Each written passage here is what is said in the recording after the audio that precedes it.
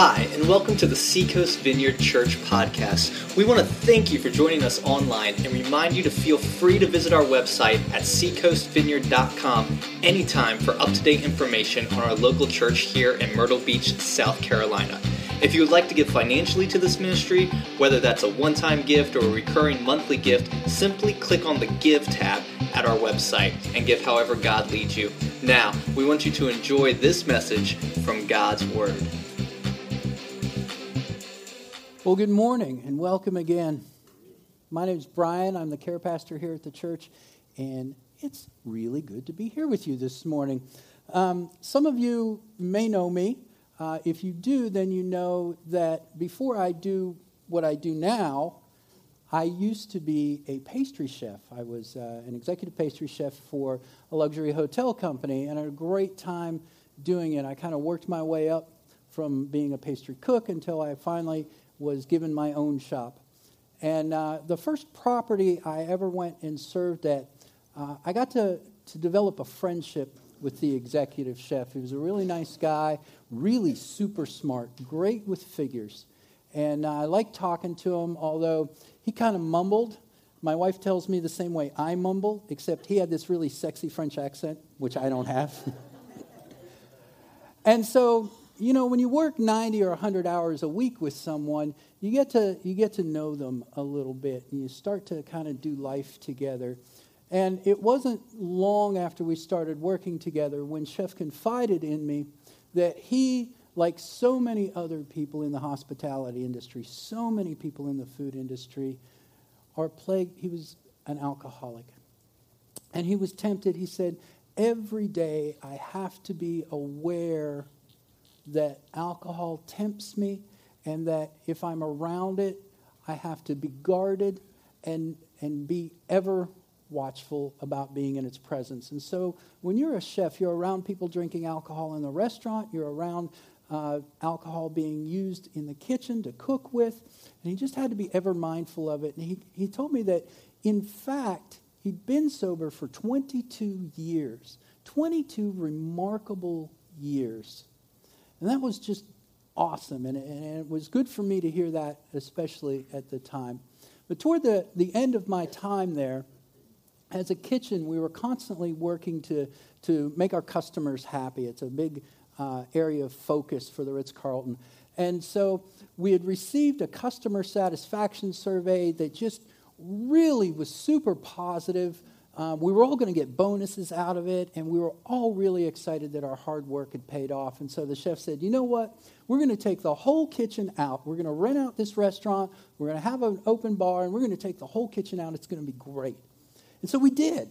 And so after service on a Friday night, we all went out and we were eating. We were having a great time, and things were going really, really well, and it was just a great atmosphere until we noticed there was a commotion. And the commotion was over at the bar. And someone had gotten up on the bar and they were beginning to dance. And sure enough, it was Chef. After 22 years, that night, Chef decided to have a drink.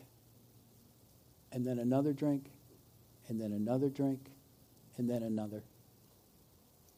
And so the executive sous chef and myself went over, and we pulled him down from the bar and convinced him it was time to go home. We threw him in a cab, and we sent him home to his wife. It wasn't, not even a month went by. Between not showing up for work and showing up for work maybe a little impaired, Chef had to find another job. And he was forced to take a job at another hotel that was far below what the level of his resume had earned him. And it really wasn't too much longer after that, only about 6 months, when I learned that as a result of giving in to that temptation one night, it would cost Chef his marriage. He and his wife separated and were divorced. And so things started to go horribly, horribly wrong for him very quickly, all through giving in to that one temptation. And we've just come out of this great series in Jonah, and it was a tremendous story. And what we saw was Jonah planted his feet and said, God, I know what you want, and I'm not going to do it. He was just willfully disobedient to God. But if we think about that a little more, there was a period of time before Jonah planted his feet where he still had options. He had choices. And we call that window temptation. When you can do what is good and pleasing, or you can do what's going to take you down that dark path. And so we're kicking off a series this morning on temptation. We're going to be in this for about 3 or 4 weeks. I'm really looking forward to it because I don't know about you, but temptation is stressful to me. Temptation is stressful, right? Because we're not tempted by things that are no fun or taste terrible or don't feel good, right? When we're tempted, honestly, we're tempted by things that feel really, really good, and we really, really want to do them. And so it is stressful, and we can talk about the temptation to do things like overeat or sexual temptation. Like there's more than a few things there, right? That's a pretty deep subject. Or things that have to do with our money. We face temptation with that every day. One of my favorites is social media, right? Because it's like a two-bagger. All right, there's the temptation to be on it all the time, and so that it becomes actually an addiction. Or you only have to be on social media one time and decide, you know what? I'm going to let the world know what I think of Mr. So-and-so and his, such and such. And before you know it, you have just hate bashed a person into oblivion. And they're on the other end of that. There are all kinds of temptations that we face. There are temptations to be people-pleasing. So easy to fall into. Temptations to be status-seeking. All sorts of things that we don't just have to talk about. Addictions. And so we're going to ask a lot of questions this morning. I'm probably going to ask more questions than I'm going to give you answers. And we're going to find out what possible response we can have when we're faced with temptation. And we've been on this kind of journey to change the culture here where we've been having people stand at the end of the service. And we are going to have a chance to respond today by standing for some things. We're going to look at what Scripture has to say about this because I know, when I first started thinking about talking about this, I thought, wait a minute, what really is wrong with some of the things we're talking about? What's wrong with giving into something every once in a while? Are we supposed to have lives of complete denial? Is that what it means to be a disciple of Jesus Christ? Just never be able to do anything fun or good feeling ever? I don't know about you. I was not called to be a monk. Okay? Wrong building, different church. That's down the street somewhere. Wrong place. So our scripture for this series is going to be over in 1 Corinthians, if you want to turn there or tap there or however you get to it. It's 1 Corinthians 10, verses 12 and 13. Paul writes to the Corinthian church, so if you think you are standing firm, be careful that you don't fall. No temptation has overtaken you except what is common to mankind. And God is faithful. He will not let you be tempted beyond what you can bear. But when you are tempted, He will also provide a way out so that you can endure it. We're going to focus on that. Every time there's a temptation, there is a way out. So let's pray. Father God, we just sang that you're good and you're powerful and you're a loving Father. And that there is freedom in you, Lord. And so I know that you are not unsympathetic. I know that you understand us, Father God, in temptation. And so this morning, just come and speak to us. Lord, tell us, teach us, get into our hearts, get into our minds, Lord, of what you have to say to us this morning. Holy Spirit, come. We need you. We need you. In Jesus' name, amen. So before we go too much farther, I want us, what are we talking about here? I ripped off a list of a couple of things, but are we talking about, the temptation to have dessert before dinner? Or are we talking about, hey, let's go see what the inside of a strip club looks like? Because the two aren't equal, are they? What are we talking about? So I think we can get a definition of this, and we can look at it this morning. I would like us to work with this definition, that temptation is anything that promises satisfaction at the cost of obedience to God. Temptation is anything that promises satisfaction at the cost of obedience to God. And bear with me, I'm not a list guy, okay? Objective this morning is not to make a list of things that you can do and that you can't do, and you're going to go home, and I'm going to be like, go home and pray about not doing these things and pray about doing more of these things. That's not where we're going this morning. I want to assure you from something right from the beginning. Your Creator wired you to like, crave, and want good, satisfying, joyful, pleasurable things. You're built that way. God designed you to seek satisfaction. When we were just in here singing a few minutes ago, you probably had a good, warm feeling while we were in worship. It feels good to worship God. When you go home today, if you have kids and you go play with your kids, that's good. That's satisfying. You are wired to want more of that. You are wired to go home and sit close to your wife and cuddle today while you're watching TV or whatever tonight. And that is a good thing. God made you that way. There is nothing wrong with wanting that. But like so many things out of the original design, that's a little broken. That's a little broken. See, the problem is we crave good and pleasurable, and God designed things for us like playing with our children or being in worship, but your brain does not know the difference between that and the pleasure we get out of things like cocaine or pornography. Your brain doesn't know the difference. I have a friend who talks about the cycle of craving pleasurable things and then what we so often do to ourselves, like it's a merry-go-round. And there's merry-go-rounds in two different parks, right?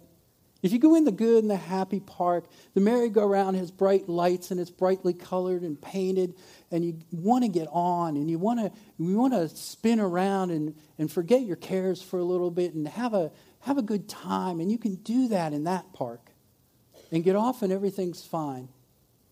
But in the other park, when you get on the merry-go-round, because it's so tempting, it looks so good to get on it, and you go around and you're having a great time and you forget that what you've chosen to do isn't beneficial at all until you get off. And you get off that merry-go-round and you start to smack yourself around. And you feel guilt and you feel shame and you tell yourself bad things about yourself. And then you real quick figure out there's a way to fix that, isn't it? You just get back on the merry-go-round. Go around again. And some of us know this cycle of temptation and giving in and feeling like dirt and going back to the temptation and giving in. And so we need something to work with. We need something to work with. So this morning, we're going to talk about 4 truths about temptation. Four things that we know are true about the temptation. And the first one is this. Some of you need to hear this. It is not a sin to be tempted. It is not a sin to be tempted. Scripture says this over in Hebrews. It says, "For we do not have a high priest, that is Jesus, who is unable to empathize with our weaknesses, but we have one who has been tempted in every way, just as we are, yet he did not sin." See, we think that it's unnatural for us to be tempted. Even Jesus was tempted. If you remember, or you've ever looked at the story of when he's baptized and, he hears the voice of God say, "This is my son in whom I'm well pleased," before he's even done anything great, before he's even started on ministry. And then he says, "Okay, this is it. This is the beginning of my ministry. I'm going to go forward in this mission with God. I'm going to be obedient and do what he's called me to do." And what happens? Bam, Satan takes him out to the desert and starts yipping in his ear. "I got stuff for you, man. I got some really good stuff for you. If you'll just do this, I promise you that." Anything that promises satisfaction at the cost of obedience to God. So if Jesus can be tempted, if that human part of him was open to temptation, but he doesn't give in, it should not surprise us that we're going to be tempted as well, because we're human. I know that's not a newsflash to most of you. But we're human, and we can expect no better to be tempted. It is not a sin just to be tempted. This beach is a buffet of different temptations. It is almost too impossible to avoid some of the things that go on here. But the truth is it's not just the beach. There are temptations that exist in your workplace. There are temptations that exist in your home, with your personal relationships. There's all sorts of things. So to think at any time during your normal human existence you can escape any of this, it's just not realistic. But a lot of us face the temptation even when we don't go through with it, and we feel so horrible that it even crossed our mind that we could do something or look at something or give in to that temptation, and right away, here comes the guilt and the shame. And it's almost as if there's no difference between thinking about it and doing it. And the truth is there's a huge difference between thinking about it and doing it. Jesus knows there's a difference between thinking about it and doing it. So it is not a sin to be tempted. But we have to ask ourselves, where's the line? Where's the line? If I run up to that buffet and breathe in the smells of the dessert real good on the temptation buffet, is that okay? Where's the line? Because I can tell you this, and this is your second fill-in. You are never above temptation. You are never above temptation. Scripture says, so if you think you are standing firm, be careful that you don't fall. If you think you're standing firm, be careful. Now, I know some of you have already looked up the web address for the podcast because you know there's someone in your life that just needs to hear this. And you can't wait. You're so glad I'm preaching this because they need to hear it. Because you're sitting there going, you know what? That would never happen to me. I'm strong. I don't give in to temptation. I never get so drunk I was up on top of a bar dancing. I just wouldn't do it. I will tell you something. I'm an ex-smoker. And I can't tell you how many times when I was quitting, people would say, oh, that's a shame. But truth is I'm just not like that. I just don't have an addictive personality.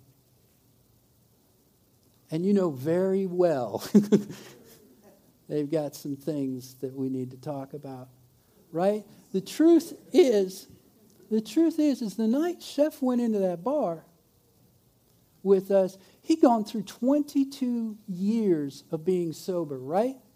22 years. And I have no doubt in those 22 years, there were many days that were hard. I know for a fact there were many days that were long, when there were frustrations, when work wasn't going the way we wanted it to, when perhaps he got home, and I know this probably never happens to you, but maybe he had an argument with his wife, when he was tempted to go out of the house and go get a drink.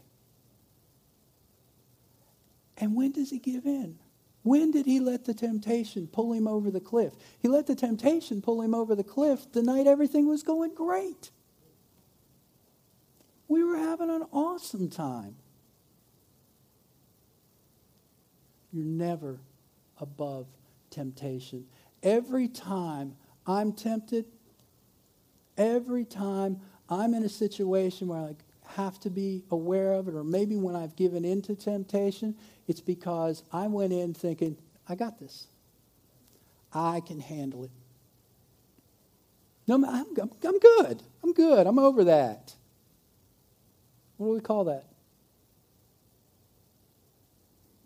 What do we call that? It's pride. Right? That's pride.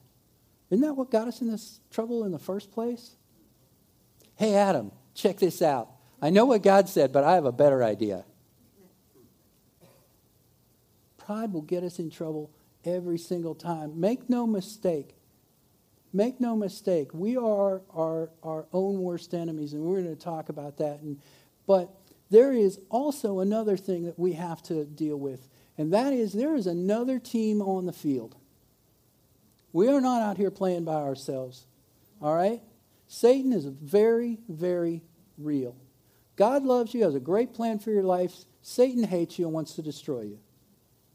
And so he will come at you, certainly in your weaknesses. In those moments where you're questioning and you're just not up for it. If you've been around for a while ago somebody told me this acronym. It's called HALT. H-A-L-T. It stands for hungry, angry, lonely, or tired. If you are any one of those four things and you're about to make a decision, you're about to go into a situation that you know is a little sketchy for you, you are very prone to doing what you know you ought not do. You think about it. Do you do things when you're angry that you wouldn't ordinarily do? Yes. When you're tired, is it a little harder? Yes. So Satan will come at you in your weaknesses, but make no mistake, folks, he loves your strengths. He loves to come at you where you're strong or where you believe you're strong. He looks at that pride and he says, oh yeah, you're doing my work for me. You are doing your work, his work for him. He will come right at you when you feel the strongest. So we have to guard against that over self-confidence. We have to guard against cockiness. A lot of us have another illusion that we have to talk about as well. Your third fill-in is this. God will never tempt you. God will never tempt you. I know, some of us are like, have this mindset where it's like, why did God put this in my life? I know he's just trying to tempt me to see if I'll make the wrong choice. He just wants to see if I'll screw this up and then he can finally be done with me, right? God will never tempt you.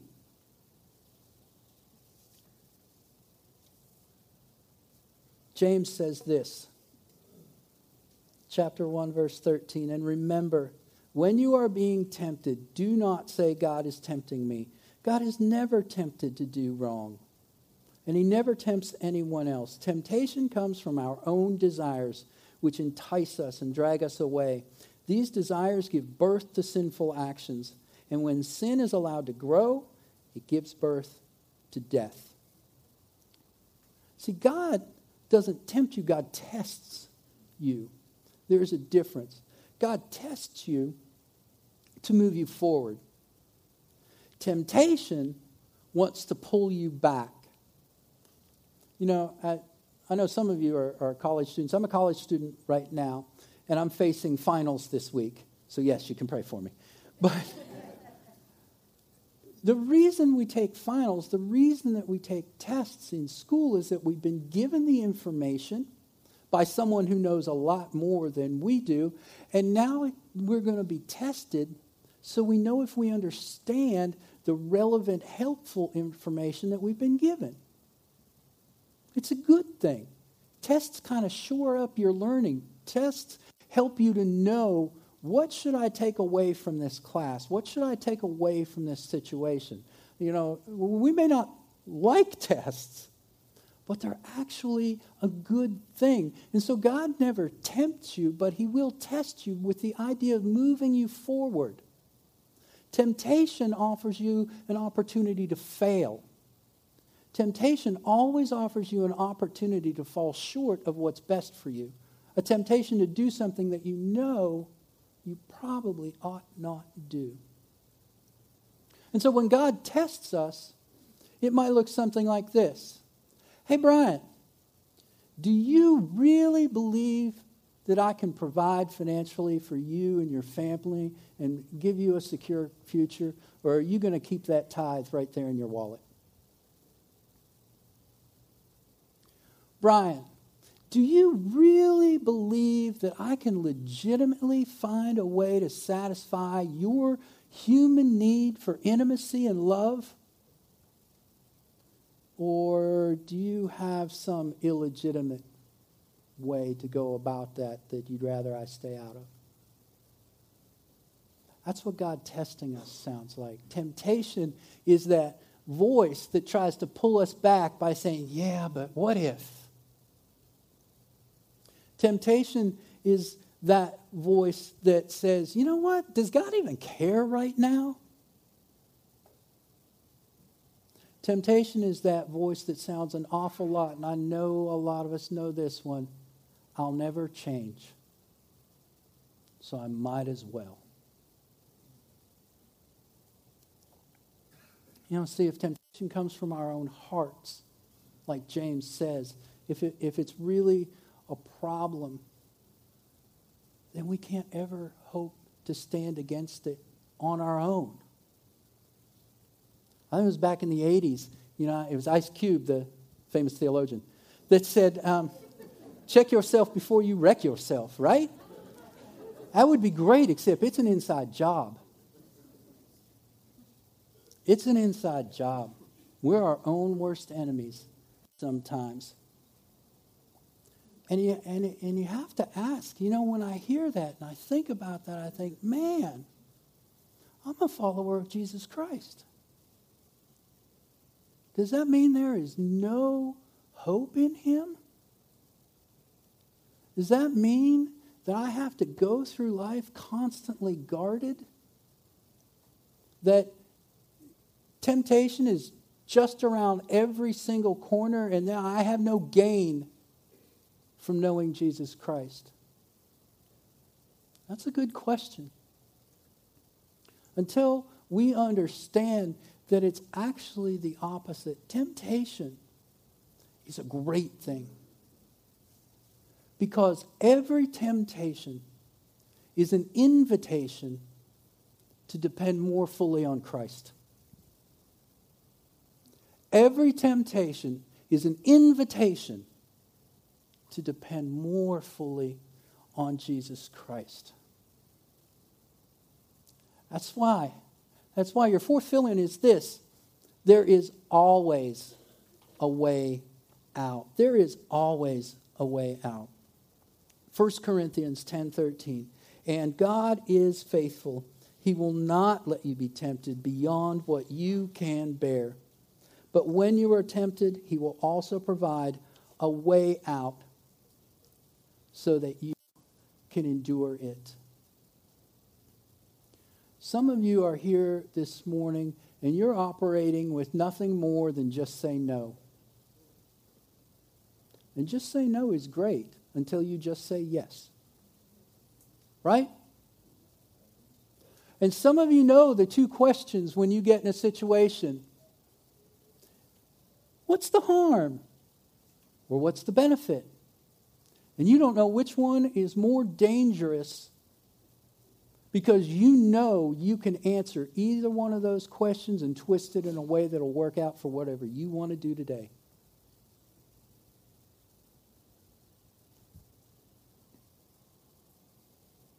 That's why we're talking about this. That's why we're launching a series on this. We're going to talk about things. We're going to talk about the power of confession. We're going to talk about repentance. about just going the other way. We're going to talk about how to get some accountability in our lives and what is the benefit of some accountability. We're going to find out we are all in a process. We are all in this process somewhere. You with me? So, it's not a sin to be tempted. We're never above temptation. We know that God won't tempt us. And not if temptation comes, when temptation comes, God will always give us a way out. We always have a way out because the Christ in me, the Christ in you, is so incredibly more powerful than anything in this world. Every temptation is an invitation not just to resist, but to deepen your relationship with the Christ that saved you, with the Christ that died for you, with the Christ that promises you abundant and good life, with the Christ that connects you to the God who created you to love good, satisfying things.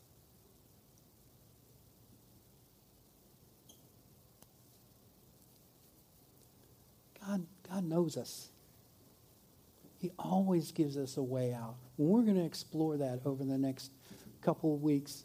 You know, I think of temptation as a wind.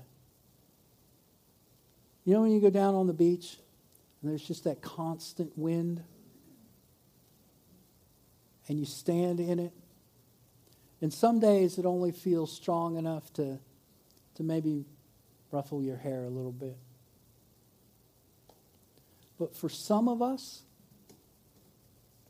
temptation feels like that wind, except that wind is a hurricane gale force. And it's blowing right in our face every day. And we feel like we're this close to just getting blown over, to getting blown down the beach like a paper cup. We hope you enjoyed this week's podcast from Seacoast Vineyard Church in Myrtle Beach, South Carolina. We look forward to you joining us next time on iTunes or at our website, www.seacoastvineyard.com.